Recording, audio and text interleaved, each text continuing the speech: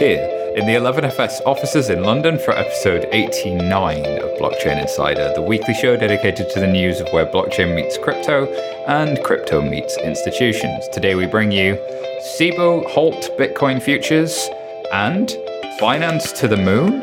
And lastly, of course, Deloitte puts ASX at checkmate. All this and more on today's Blockchain Insider. Alrighty, I'm Simon Taylor. I'm back in the hot seat today. It was a very, very hot seat last week, Colin. How was that show last week? Fire emoji. I had a lot of fun, as you could tell, as so did many other people in the room. We'll see how their corporate PR departments felt afterwards, though. It's going to be an interesting one. If you haven't heard episode 88, go back and check out Fire Emoji. And what I like about it is there was a real debate. There were people really putting challenges on either side of the table. So if you want a proper debate where people get the knives out and people really go for it, then that's the one to check out. I had to physically restrain Rick Burton at one point. Which is fantastic. He's usually so calm. I don't know what he did to him. Yeah, just indeed. Too much hot But sauce. enough about last week's show. Let's get on with this week's. First story this week comes from Bloomberg.com. And apparently the hottest crypto coin's massive rally echoes Bitcoin's glory days. So this is about Binance and their Binance coin. But apparently its market cap's gone from around about $750 million to over $2 billion this year. BNB, of course, is tied to the company's performance. And the company spends 20% of its profits each quarter buying back and destroying BNB. So let's get this right. Binance, of course, Colin, one of the most well-known exchanges, based somewhere in the world where you can buy crypto for crypto. You take your Bitcoin and you can buy other cryptos there. Really, really popular, has scaled, has become one of the top exchanges in the world. But they've always had their own coin that's sort of their backing currency of not just the platform, but it seems to be doing a lot more for them now. Yeah, so I guess the original idea with BNB was on these platforms, when you pay fees, you would use BNB to pay those fees. They announced, and we covered it a while ago, their intentions were to decentralize themselves. So in addition to just being this institution that nobody's really sure where it's set up, they decided to register themselves in like 10 jurisdictions, including places like Gibraltar and Malta and Hong Kong, wherever else. And the other thing they've been trying to do is set up their own blockchain that's specifically there for the purposes of listing and doing decentralized exchanges. BNB, of course, is envisaged to be kind of the backbone of that. The idea is it's scarce like most other cryptocurrencies, but rather than other ones, this one, as people use it and pay fees, some of that will go to Binance, the company, and they'll take a portion of those and just rip them up and shred them, which hopefully should make them more scarce and make the price go up. Which is interesting.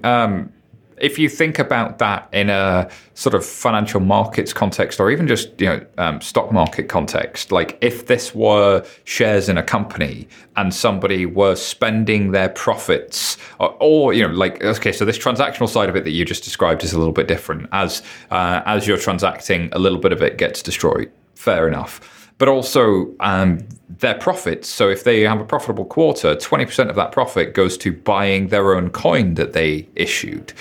That would not be dissimilar to, you see a lot of share buybacks. Big companies use profits to buy back their own shares, which grows the value of those shares because they've now suddenly become a lot more scarce, which begs the question, doesn't that make it feel more and more like a security? There's one issue of it. They're doing something that feels like a share buyback. Because the CEO, Shang Zhao, said, I don't think that there's any regulation against destroying assets you have yourself. In the worst case, we can stop the burning process. But I don't know that that answers the fundamental question, is this a security? Colin, where do you stand on this one? That sounds like a very political answer, and not being a lawyer, I won't directly opine, but yes, I will agree with your statement that share buybacks work functionally in a very similar fashion. Indeed. And I guess that sort of increase of something that I am the majority owner of, that I issued, that I benefit from, like the increase in the asset value from burning it and making it more scarce with my own profits means I'm growing the value of something I hold most of. Like it all starts to feel quite circular. Is there a contrarian argument to this that somehow these things are useful for something other than making the lines of the pockets of the Binance people richer? I mean, I guess you could argue that if and when a decentralized exchange / blockchain built around BNB wherever launched, it could be a utility token of sorts. How a regulator would actually, or I guess a court would actually classify that, still up for debate in many jurisdictions. I think within Europe, it's not just, we don't have the equivalent of a Howey test, but I would have a hard time wrapping my mind around how this would not be considered a financial instrument for MiFID II purposes. But I'm not a lawyer.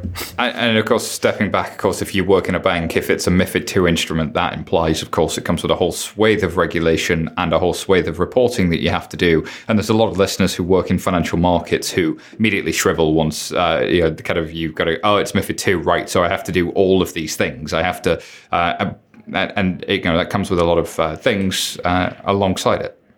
Yeah, and I think for financial industry, I mean, there's lots of things, but I mean, that's the business. If you work on a trading floor or around a trading floor, that you have to deal with. It's just that these things were inherently set up to avoid that, and they have no institutional knowledge of how to deal with that, nor have they ever gone out and tried to do it. But as a first stage, I think knowing who are the beneficial owners of these things is probably something that will become a requirement at some point in the future.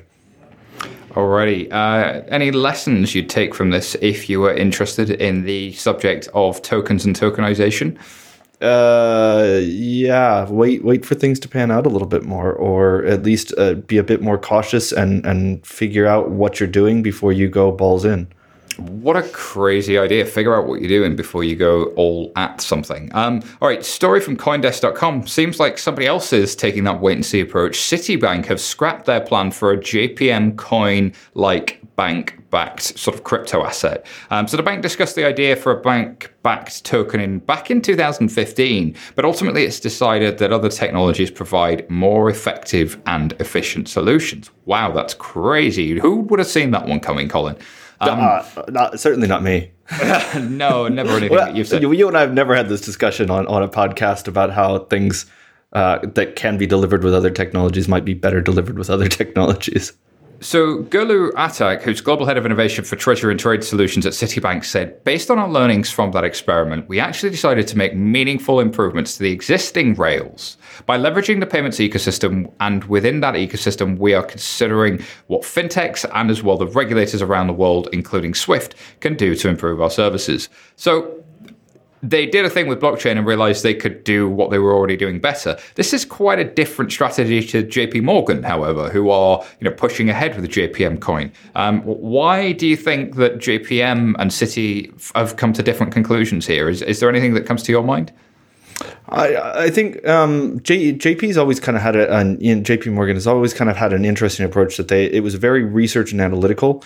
And I think that they have much deeper designs than necessarily Citi has tried to embark on. Citi's kind of taken this more from a venture and how can I fix things point of view. And if that's the approach you want to take, absolutely 100% go out and take technologies that have already proven themselves in the wild. If you are trying to look at where there's greater things, where you're worried about bigger long-term threats, understanding these technologies, doing research, and not looking at it as a purely VC point of view is probably also a good approach. But too many people have tried to kind of be in the halfway house between those two approaches. You see this a lot with big banks who have the innovation labs and the VCs who sit kind of external to the core operating divisions, and they spend a lot of time trying to build processes. And I know Citibank has their DX10 process that that they're very proud of, which is how they sort of have these internal funding rounds and this internal VC-like approach to getting products and services off the ground internally, which is pretty smart. And they've actually delivered a lot of things meaningful for customers. But you tend to get incremental change, which is what you see here, versus something that's more of a step change when you're able to do something a little further outside of the organization. But you can never be half pregnant with these things. It's either outside or it's all the way inside, right? You got to make sure that if something has a mandate, it has mandate and it can execute. You see, I think a lot of times the Citi strategy appeared to be more defensive. Similar to Bank of America, they focused on patents and what they could invest in, whereas JP Morgan have really kind of got engineers and product people and started building. And generally, we talk to clients a lot about that as well, is like, how do you actually build? What's the minimum thing you can build that would prove that this would work? And can you get to see if a client would buy it? Which is exactly what a startup would do, right? The way you get something is by getting customers and selling them a product. And I think JP Morgan started at a different set of problems, which wasn't how do we improve the existing system? It was, what would we do if we started with a blank sheet of paper? What problems might we solve that can't be solved within the existing system? Which comes from a basis of really understanding the existing system. My observation is a lot of people started at blockchain tech and then used that as an excuse to learn how banking works, rather than coming from, hey, I know a little bit about banking now. What would I do if I could start again? And how might this technology help me do it? I think that sort of blank sheet of paper approach is maybe why JP Morgan ended up where they did, and having the mandate to be able to do that, which not a lot of banks have the luxury to do, I truly believe. Yeah, no, absolutely. And I will say it even simpler. I think if your main goal is how do I improve the efficiency of a system, don't use an emerging technology. You will never save money. If you're trying to go out and create brand new things and not reintegrate, I think this is how David Breer always says, reintegrate and die. If you're trying to go out and do moonshots, sometimes they'll work and sometimes they won't. But when they do, it's magical. And that's kind of the startup ingredient here. I think that's an interesting point, right? Isn't it? Is if you do something external, the cost of doing it dramatically decreases. Therefore, the risk goes down with it. So if it's going to cost me, you see these headlines all the times about banks spending billions on tech change, but that's to keep the lights on and to change the existing real estate. If I have to do something greenfield, then the cost comes down dramatically. So if that thing doesn't work, then my risk has come down dramatically as well. And I could have a portfolio approach where, yes, I've got to do the things that are about efficiency inside the organization, but why wouldn't I be doing things outside the organization like a JP Morgan coin that are towards the edge of the organization that cost less to get off the ground, but don't assume that I'm necessarily going to always bake it right back into the very, very core. Or if I do it a slightly different way. And then you use things like access to your client base as a way to do it. We saw as many will know, our sponsors, R3 and Corda, did Settler, and they've done that with Swift. That's this interesting halfway house where you could use something like Swift GPI, which is kind of a new product from Swift that solves some of the initial problems. We talked about on the show before with payments, about not knowing when a payment's going to get there and how much it's going to cost to get there. With a really clear oracle, to use blockchain terminology, that says this is where it is, this is how long it'll take, and then Corda Settler is designed as a way of really just managing a workflow across a shared business network, like a trade finance network or an FX network or something else, where you've got these contracts that are becoming payments, and that's an interesting place to play too. And it's even more interesting is that a blockchain application firewall. Oh, we got to talk about that BAP. This episode is brought to you by R3 Blockchain. It's not just for FinServ, is it, Colin? No, it is not. We're going to hear all about more uses, aren't we, Simon? We are. Tons of industries can reap major benefits. Insurance, healthcare, pharma, automotive, you name it. Discover the potential of blockchain for your business with R3's Corda platform. Their platform offers privacy, interoperability, integration, and consensus. Plus, it includes that thing you talked about, the mission-critical features every complex business needs, and the world's only blockchain application firewall. The Corda platform, blockchain for every business in every industry. Head to r3.com to learn more. And look out for Todd McDonald when you're there. Shout out to friend of the show, Todd McDonald. Hi, Todd. Hey, we need to get them back on to explain this blockchain application firewall again. I know we had an interview with Mike Hearn, but a lot of people have been asking. Yeah, we really do. Alrighty. Next story comes from the block, crypto.com. SIBO have halted their Bitcoin futures, considering conceding market to the CME. So SIBO, CME, futures. Colin, let's bust the jargon and then get into this one. Oh no, we're keeping with the jargon. So the CBOE is the options exchange in the US primarily.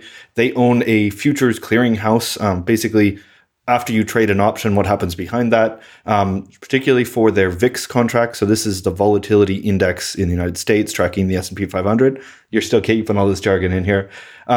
They, of course, launched the first Bitcoin futures shortly thereafter. The CME, which is the Chicago's mercantile exchange, which is known for the S&P 500 future and has a much larger clearinghouse, which covers many, many things, including commodities, interest rate derivatives, FX derivatives, all kinds of other great things, launched their more widely used Bitcoin future. They came within about a month of each other and right at the top of the market. So CME announced that they had a very good January, and Q1 was looking quite good for them. SIBO had a slightly different design of their contract. We talked about these when they came out. So in short, the CME tracks the price of Bitcoin on 4 different exchanges and weights those. SIBO tracks Gemini's auctions at the end of the day, and you trade against that. Yes. One of the problems being that has very low liquidity and very susceptible to being gamed. So they have just announced, after kind of muddling along, that they would not be immediately listing new futures on the SIBO. However, the CME will keep going. So I wonder if this is purely a contract design thing and they're going to go back to that, or whether they've decided that this business is not something they're going to own. It's going to be interesting to watch. There's definitely a question about whether or not this is going to get any better or worse if there is just one game in town, and that decline of 80% volume since early 2018. This is the despite all the evangelism around Bitcoin, the dirty secret continues to be there's just no demand. It's pushing something uphill. On the institutional side, there's definitely interest in, hey, if you were to create a natively digital token and you were to trade it and it were to look and feel like a token and it were to be something that had some of those properties of direct custody, as you talked about a couple of times, that's exciting. But this asset itself intrinsically doesn't seem like there's always that talk about be your own bank and the digital gold narrative and peer-to-peer decentralized cash, but consistently the market isn't buying that, and no matter how much hype there is around it, signals like this are really, really important to pay attention to, because if the market was going to buy it, you wouldn't have a headline like this. Yeah, I think it's a bit square block round hole type thing. It was a poorly designed product from the beginning. CME's is slightly better. But you still have a massive basis risk, basically a risk that you might be holding Bitcoin and hedging it with a future so that if the price goes up or down, you don't lose any money, or lose less money. But there's a risk of that the future could move away from the price of what you're actually holding. What you need is a physical future, meaning that rather than Simon and I paying each other dollars based on the price going up or down, we're sending each other Bitcoin based on the price of Bitcoin going up or down. The problem is you need to go through a lot more regulation, which means you need the CFTC to come in and say yes or no. Lots of banks push back against this, so it's very unlikely in the US right now, or at least in 2017 when these things came through, that that would have gone through. So I think that maybe the CME and the SIBO were moving too fast for their own clients. Maybe, as you suggest, the demand, at least within the interbank market, isn't there. Or maybe it's just a question of, should these really be trading right now in these types of venues, or should the venues which have made huge successes out of it from smaller venues be the ones that kind of push the market forward and eventually it comes back? Yeah, that's a fair question, right? Are you going to expect to see that the incumbent exchanges and futures exchanges are the ones that do well, or is it going to be somebody new that comes along? Always fair to try and play with that idea. It's not Blockbuster didn't get digital. Netflix happened. So is there going to be something like that? But also related to this, I saw that Backed have not received any sort of regulatory approval to move forward. And initially they were going to launch in January, and then it's question mark, and now it's delayed indefinitely. That was a project that supposedly has 130 odd million dollars behind it. So there's a slug of cash to go do a thing, but actually there's nothing being done. Imagine if you took that slug of cash and went, right, let's just go talk to customers and figure out what problems need to be solved, and then built whatever the answer to that question is. It's a crazy idea, I know. Crazy idea. No, Simon, we always start with a solution and work backwards. Oh, okay. That's what I've been missing all along. Right. Yeah. Today I learned. Today you learned. Today we've all learned. Everybody's doing it backwards. Learned something here today, Colin. If there's nothing else, you can take that with you on your commute. All right, listeners. The main story this week comes from the Australian Financial Review. So this one really is all about what's happening with the ASX, the Australian Securities Exchange. And of course, for some time, they've been talking about replacing their CHESS system. Do you want to just give a little history to what CHESS is and sort of some of the players involved in this one? Oh, awesome. So CHESS is the clearinghouse engine that sits behind the Australian Stock Exchange, the ASX, that helps when you are in Australia trading equities at the ASX. It helps kind of that clearinghouse process that we talked about at the CME. I pass you an equity and you pass me cash. And it helps us match all that stuff. So essentially, it was, I believe, the first automated program to do that, the first digital, if you want, and is quite old and out of date. They wanted to upgrade that. They did a big beauty show of different possible solution providers and decided to go with Digital Asset Holdings, who was proposing of course, DLT-based solution. And Digital Asset Holdings, for those that have longer memories, of course, have the recently departed Blythe Masters as their CEO. Blythe was, of course, seen for some time as one of the key proponents of DLT technology to the banker world, and sort of seen as the face of credibility towards the banker world in many ways. That progression has been something that people have followed with interest, because it seemed like an example of a major market infrastructure provider and clearinghouse doing something major with DLT with most of their banks. But it seems like this story says, at least for some actors in that market, all is not well. Yeah, I think there's one way to call it, at least the way that the AFR has suggested the article, the report was worded, and it's damning. This is exactly what we were talking about in the last story. The worry is, and Simon will put all kinds of caveats around this, the worry is that they decided to go and try to fix a problem with a new technology in something that worked, even if it was old and maybe needed an upgrade, but didn't necessarily depend on the strengths of that technology. It was more because, well, we can get that technology in, we might as well. I have a lot of sympathy for the group. I think that there's very smart people working at a digital asset and at ASX. Maybe this is just as simple as bringing stakeholders along with their vision, because it seemed like at least the report suggested that people didn't really know why this was being done, and if it couldn't be done in a more simplified manner.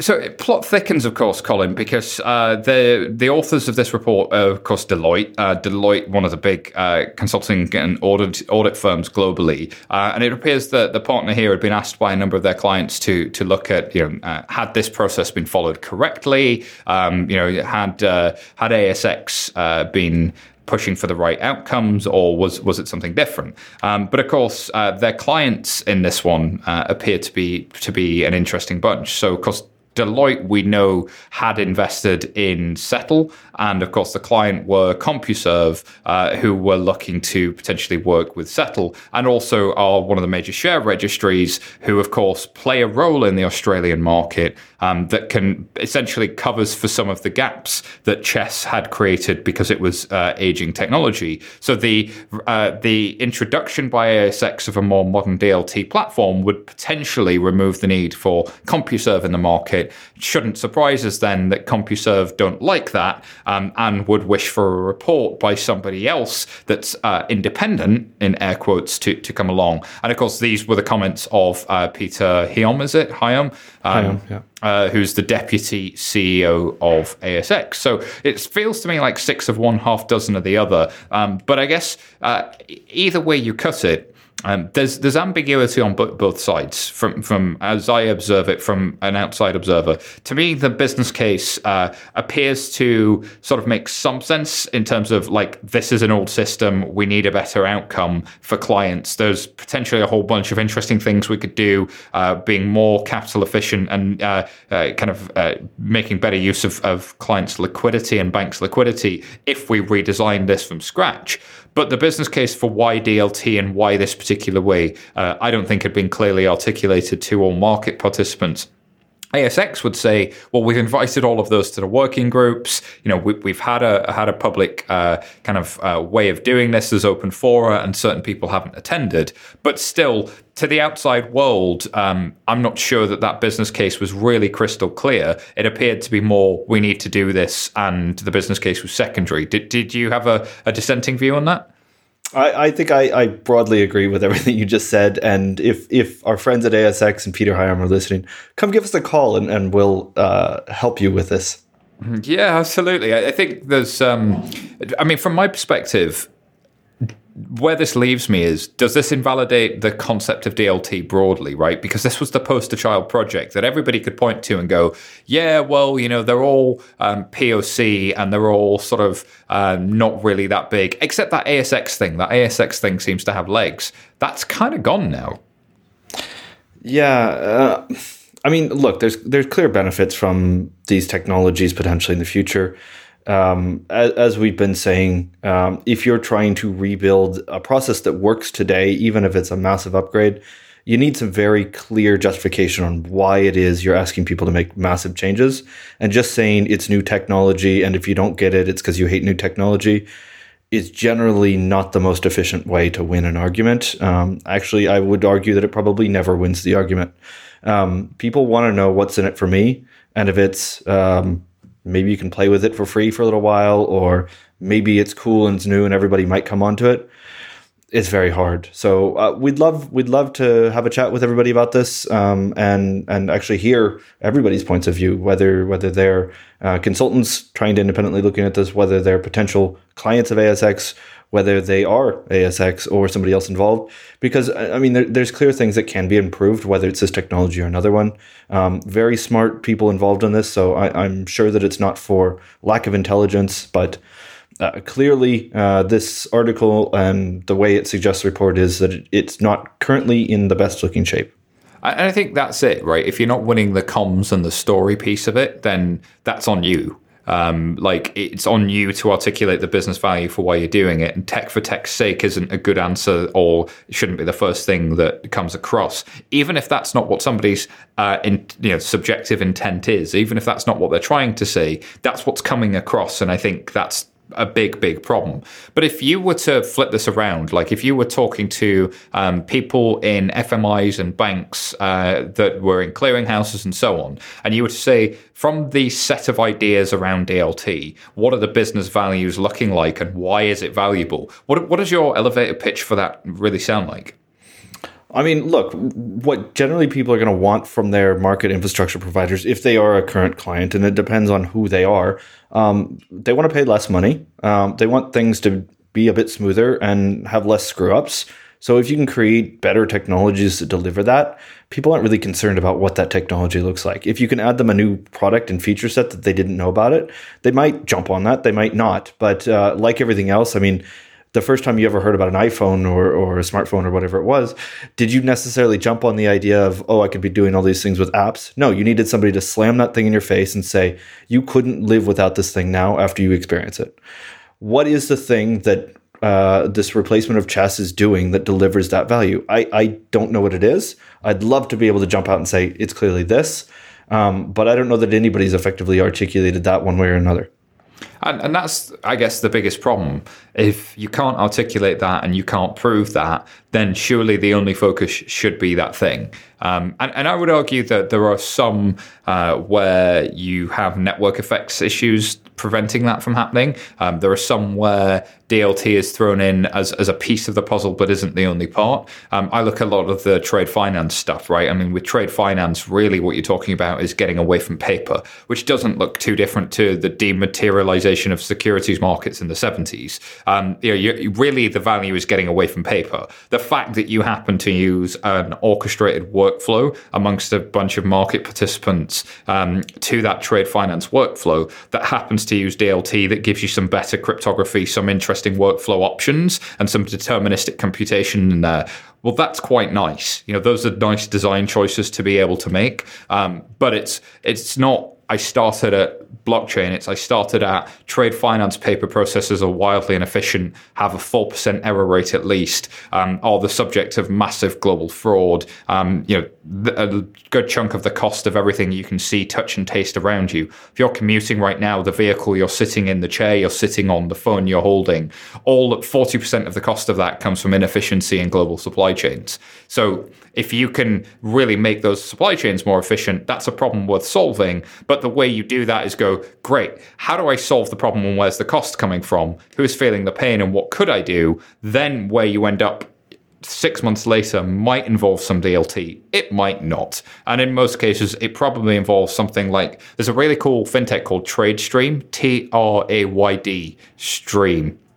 And what they do is they take paper documents, they OCR those documents, and then they drive a workflow for a bank or a corporate on the back of whatever that document says. And their error rate is already less than a human's. Like, that to me is the no-brainer starting point. Once you've got that in place, you can start thinking about, great, how do I orchestrate these workflows? So, the business case for reducing my error rate from 4% to 2% makes sense. If I could start to see these trades coming, I could then potentially do different things with financing. I could push financing not just to a supplier, but to the supplier's supplier. Therefore, I can do more lending activity. The business case for that makes sense. The business case for, hey, you should use some DLT in your supply chain doesn't make sense. So, we've got to get clearer about our articulations, I think. Yeah, and I think that's a really good approach. And I think the other way that I'd look at it, I think there's even kind of a wider change, which is when we talk about the advent of the car. I mean, cars didn't just change how we got around; they actually changed the shape of cities. The idea of a suburb developed. What is the suburb that comes up because of replacing chess? I don't think anybody knows. But figuring that thing out and being ahead of that curve is the first thing that's going to help people buy the vision you've got. I think that there is an opportunity here using these technologies, using new technologies to allow the people that are ultimately managing somebody's money fix problems for their client. And if ASX doesn't know what their clients' problems are, maybe they should start asking that question. There you go. What a crazy idea. Things go back to a human and a customer. I mean, you're just blowing me away with the craziness today. This is way off base. I think it's not very bullish today, is it? It's really not, but I think it's realistic. It's start at customers and work your way back, which is just good advice generally. So now this is technology, no people. Yeah, we don't need no stinking people. Where's my lines of code? Alrighty, stories we didn't have time to cover. The Stellar Foundation have hired a Mozilla exec as their new CEO. And of course, we've seen a number of announcements from Stellar working with IBM, looking at maybe working around international payments. So for all the things we've said about Citi and their coin, who knows? Maybe Stellar ends up in there somewhere. Story from Coindesk.com, MakerDAO weighs in a fourth fee hike as the DAI stablecoin remains below $1. Stablecoin's not very stable.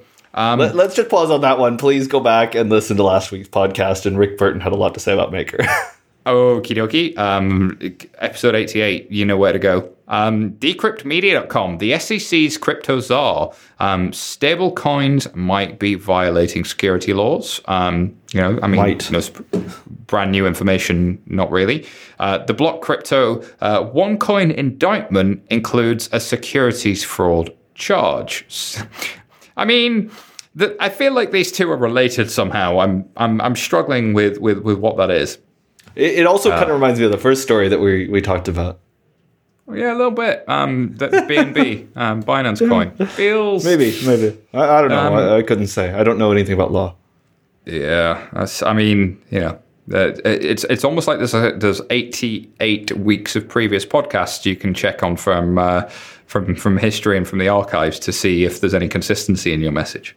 Yeah, generally 4 questions come to mind. Something about investment in a common enterprise, something about management bringing profits. These types of questions come to mind a lot. A little bit. Alrighty, time for Tweet of the Week. Tweet. It's the Tweet of the Week. Tweet of the Week.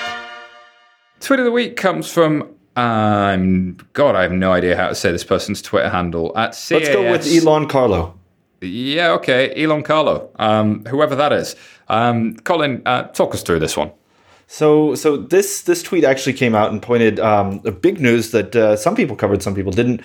Tether has changed some of the language inside of what they were doing. So Tether, of course, being a stablecoin, we talked about these, that was heavily criticized for potentially not living up to its promise to 100% back everything they have with cash in a bank account. So this was, of course, the way things were worded on their website for years and years and years. As they neared, I think, more than $2 billion worth of Tether in issuance. I think they were back down to $1.5 billion. They just last week changed the way that it was worded from 100% backed by traditional currency held in reserves to backed by traditional currency held in our reserves, plus possibly other things which don't include that and are actually just IOUs from other companies that we may or may not also control, which has led people questioning this to say, hey, is this actually an admission that you don't have all the money?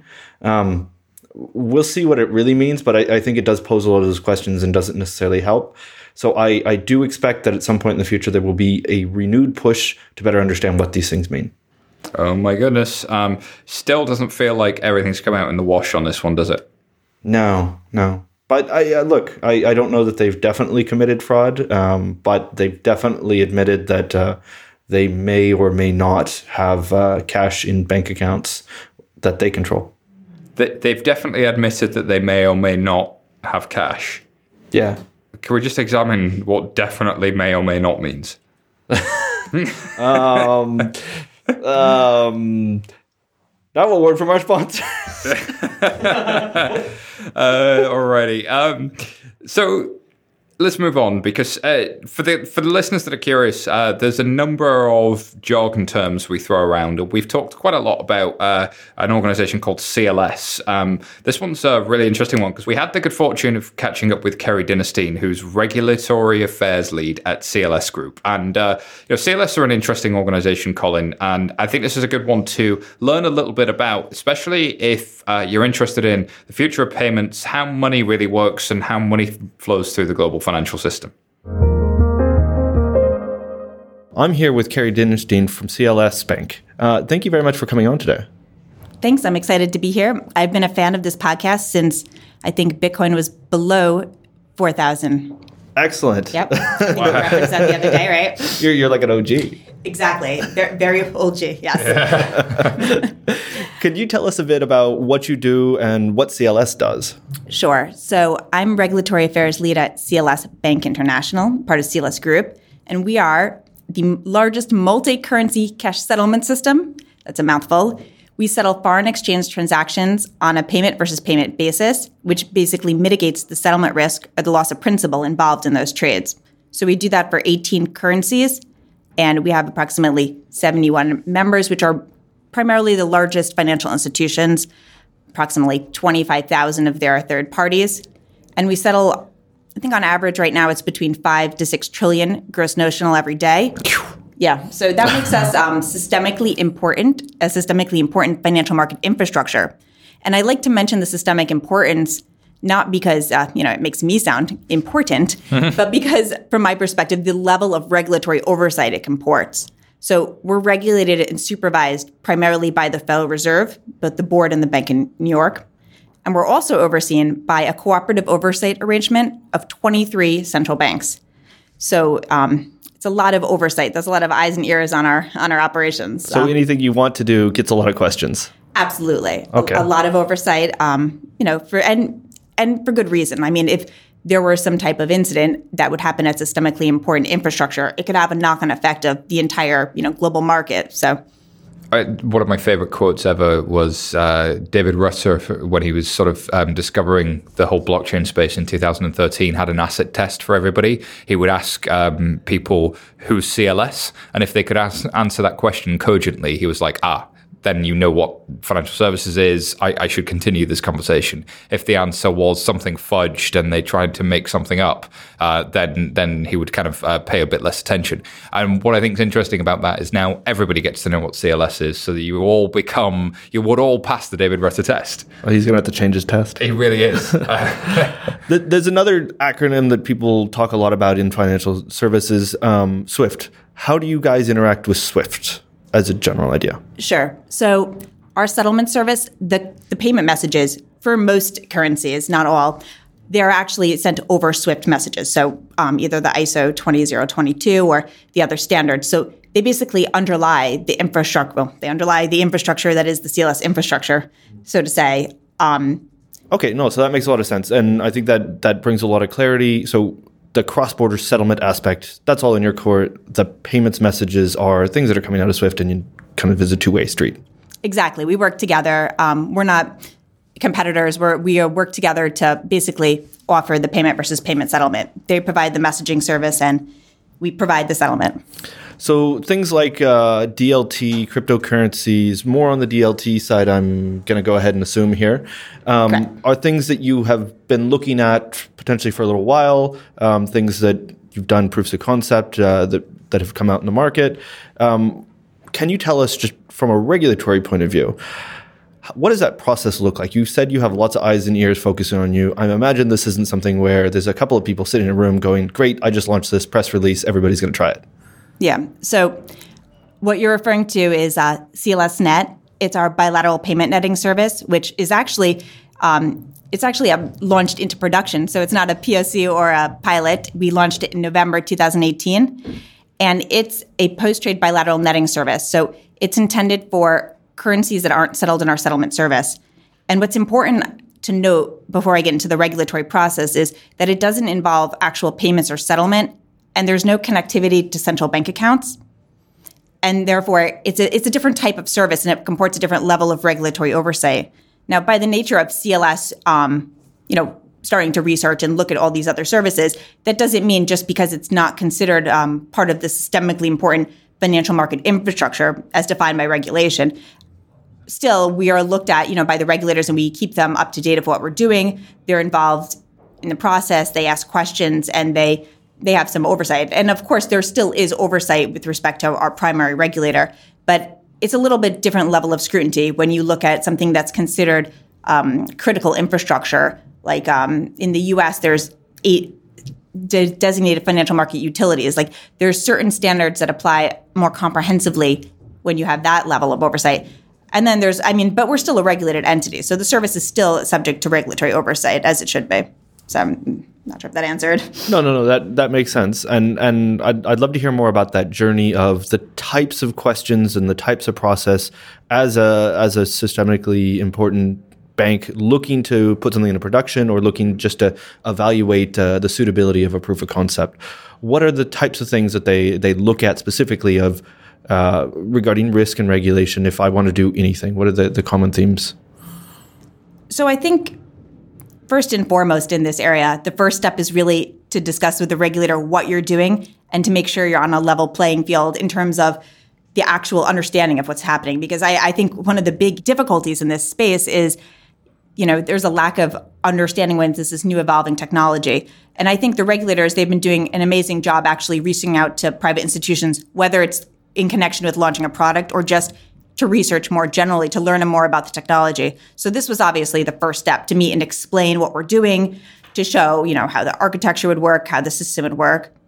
And then after that, I mean, it's not much different than traditional products with traditional technologies. They look at, the risks to the current institution itself and the ecosystem generally. Obviously, one of the most important areas right now is cyber risk. So, of course, they want to make sure that whatever we build is secure from a resiliency standpoint and can withstand any type of cyber attack or incident. That's primarily a big area of concern right now. And then all other type of operational risks. But beyond really just understanding what the technology is, I would say it's not that much of a different regulatory process, at least in this instance. Okay. Can we switch and talk about cryptocurrencies a bit? Sure. Is that something that CLS has looked at? Is that something that regulators are actively engaged in, how that might affect systemically important institutions? Right. So I feel almost the desire to take out the money flower, which for those of you who aren't familiar is the Venn diagram from the BIS that basically sets out a taxonomy of money. It shows the difference between digital token and virtual currency because the terminology could easily be confused. And I say that because when you say cryptocurrency, my immediate response is for CLS, no, that's not really on our radar. Cryptocurrency is really, you think of consumers or, person to person, whereas CLS really focuses on financial institutions and transactions. However, if you're going to be talking about the broader class of, crypto assets, which may include different types of tokens, for example, tokens that could be, used for even central bank digital currency or, for settlement between institutions, then of course CLS is keeping up with market developments. There's no actual plans to put anything, into production right now, but we obviously remain, current with what's going on in the industry and the developments, particularly as they become used and adopted by our members and other large financial institutions. That's really what drives our investigation. Okay, no, and that's a really interesting point. And one of the things that I've noticed a lot of institutions are having a hard time engaging ultimately with their clients, their members or customers. Can you tell us how firms, large firms like your own organization, smaller firms, should seek to work with regulators on DLT? Sure. Well, I think it's important to first, go to the regulator and explain what you're doing. And I think there's a lot more opportunity for that these days. You see in lots of jurisdictions, innovation hubs. A few years ago, there was just a few, I believe actually the UK was probably one of the first who had the Innovate. And now they're popping up around the world. And I've quite frankly lost track. So there's all types of innovation hubs. There's office hours. There's a lot of opportunities to really engage with regulators and participate in sandboxes where you can test out products without possibly the full weight of regulatory, obligations depending on the jurisdiction. So I think, if you have a new product, that would probably be one of the top recommendations that I would definitely suggest. And as some of these new topics are coming out and you've spoken with regulators, you've been involved with sandboxes yourself, is your impression with regards to DLT rather than the cryptocurrency side that we need a lot of new regulations, or do things fit in the boxes that exist? Well, it depends.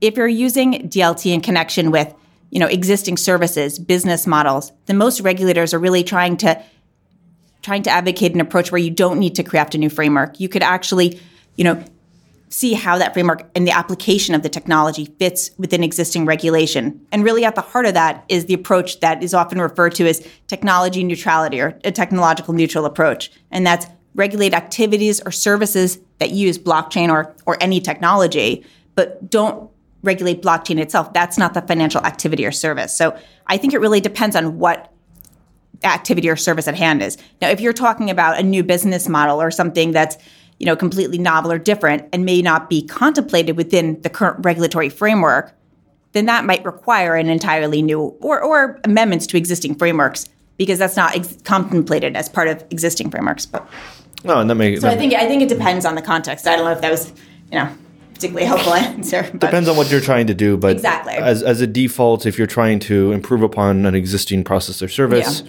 it may not be reinventing the wheel in a regulatory space. Right. And I think, a really good example of that is the FCA put out a consultation. I believe it was in January, but I could be misquoting the date. And what they did was they looked at a wide range of different types of tokens. So I think it was security tokens and utility tokens. And they determined, well, how would this fit within the current regulatory framework for payments, for e-money, for securities? And they looked at examples. And it was a really excellent report because it was actually very useful. It was very, there was a lot of examples. And they showed how these tokens, although many of them are novel and new approaches, they can fit within the current regulatory frameworks. I think they're going to later look and eventually issue more reports on potentially expanding the frameworks because some tokens present problems. But I think there's an attempt at regulators not to reinvent the wheel in the first instance and not to regulate technology. And I think in a lot of respects, that's a practical point because if you look at the one hand at the rate that technology changes, and then you look on the other hand at the rate that regulation changes, what would happen is you would have, by the time the regulations came into effect, it would be moot. The technology would have moved on. So, There's a classic there from Brian Quintens when we interviewed him, the commissioner at the CFTC, who said they've actually gone back and looked at existing regulations that stipulated or could have been read as rules that you have to use a fax machine in the management of certain asset classes. And that is the risk of becoming too prescriptive about technology, and we don't want to do the same, I guess, in this asset class. And that's a good point, actually, because I know the CFTC has been advocates of also looking back on your existing regulations and determining, well, maybe the way it's written, because it wasn't contemplating new advances in technology, maybe there's an unintended effect of having an impact on future applications. So to the extent you must use a fax machine, for example, or something must be, physically written and and it doesn't contemplate electronic messages, then they advocate that regulators look back just to make sure that at the outset there's no unintended impact. Right, absolutely. Yeah. All right. Last question before we let you go. I'm really curious on your reflections on what has DLT, blockchain, crypto taught us. What should I, if I work in a financial institution, if I work in an FMI, if I work in and around this subject of financial services, what should I take away from this? What lessons do you take from crypto and DLT? Well, I don't know if it's necessarily a lesson yet, but I think one thing I'm particularly focused on now is looking at the impact that new technology introduced by fintechs or large established technology companies, looking at the impact that it has not in terms of technology, but the business models and the interaction with financial institutions. So we're seeing, unprecedented amount of cooperation between startups and financial institutions that have been around for years, and increasingly from the large technology companies, we're seeing them come into this space as well. And I think the lasting impact of that might be that it could have a profound effect on the market structure. So to the extent you have, new technology companies coming in and competing and presenting, models and really getting into the financial services, I think that really puts pressure on the financial institutions to really, look at to focus on the competition risk. And that also puts an interesting regulatory focus on the oversight of these new players, because a lot of fintechs, technology companies, they're not overseen by financial regulators. So I think there's concerns from that regard that you have services and activities that are taking part, and they could have a systemic impact and present risk to the financial services industry, but they're beyond the scope of regulatory. They're outside of the perimeter for probably good reason historically, but it creates a whole set of new questions. And if they're potentially coming into something that could be considered systemic risk, or they're even a part of that value chain in some way. Yeah. And there are currently requirements for institutions to manage outsourcing risk, vendor risk. And I expect there's going to be increasing focus in these areas going forward. I expect a lot more focus, not even just because, the traditional cybersecurity concerns when you work with third parties, but also in terms of concentration risk. If you have, for example, a cloud service provider that's providing the same services to all different institutions, if there's an incident there, then that could have profound impact on the financial services sector. Or even conflicts of interest once you start seeing technology companies not only provide, platform and infrastructure services, but then also operate those cloud services, or start distributing other services and being competitors and having different types of relationships with the financial institutions. So I think that could present an interesting challenge for regulators on how to approach those relationships. And I think that's going to have to be a large area of focus for banks and financial institutions going forward. Beautiful. Beautiful. Thank you very much for coming on, Carrie. Can you tell us a bit more about if people have questions, how they can get a hold of you, where they can find out about you, and a bit about your newsletter? Sure. So I actually prepare a monthly regulatory roundup. I prepare it in connection with post-trade distributed ledger group meetings. It's a industry association of banks and FMIs and with observers from trade organizations and regulators, and looks at the impact and regulatory implications of DLT in the post-trade sector. CLS publishes the monthly regulatory roundup on its LinkedIn and social media site. So if you follow CLS Bank on LinkedIn or Twitter, you'll have access, as well as if you follow me. My Twitter handle is kdenerstein, DENERSTIN. Great. Well, thank you very much for coming on today. Alrighty, thanks very much to Carrie, and thanks for Colin for leading us through a lot of that interview. That was a good one. Yeah, very much enjoyed that. Thanks for coming on, Carrie. Alrighty, just to remind you listeners, this podcast is made by 11FS and we're a challenger consultancy working to shape the next generation of financial services. We create digital propositions starting at the customer and working our way back. If you want to hear more Blockchain Insider every single Thursday, the subscribe button is right there. And if you're already subscribed, please throw us a review on iTunes. Those reviews help us so much. Colin, where can people find out more about you? In a field near France, generally not feeling too great about Tether? Come to the field. There's wine, there's cheese. It's a good time generally. Or you can find me on Twitter at Colin G. Platt. Is there Tether on Twitter? There is Tether on Twitter. They do have a Twitter account. Okay, well, there you go. And you can find me at SYTaylor on Twitter or email me directly, simon@11fs.com, if you have thoughts about what the future of financial markets are or how CIB could be better if we started at the customer. You work at ASX. Or if you work at ASX. Big shout out to our amazing production team here at 11FS, producer Petra, and of course, Alex, our editor. Thank you for listening. We'll have more Blockchain Insider next week. Goodbye for now.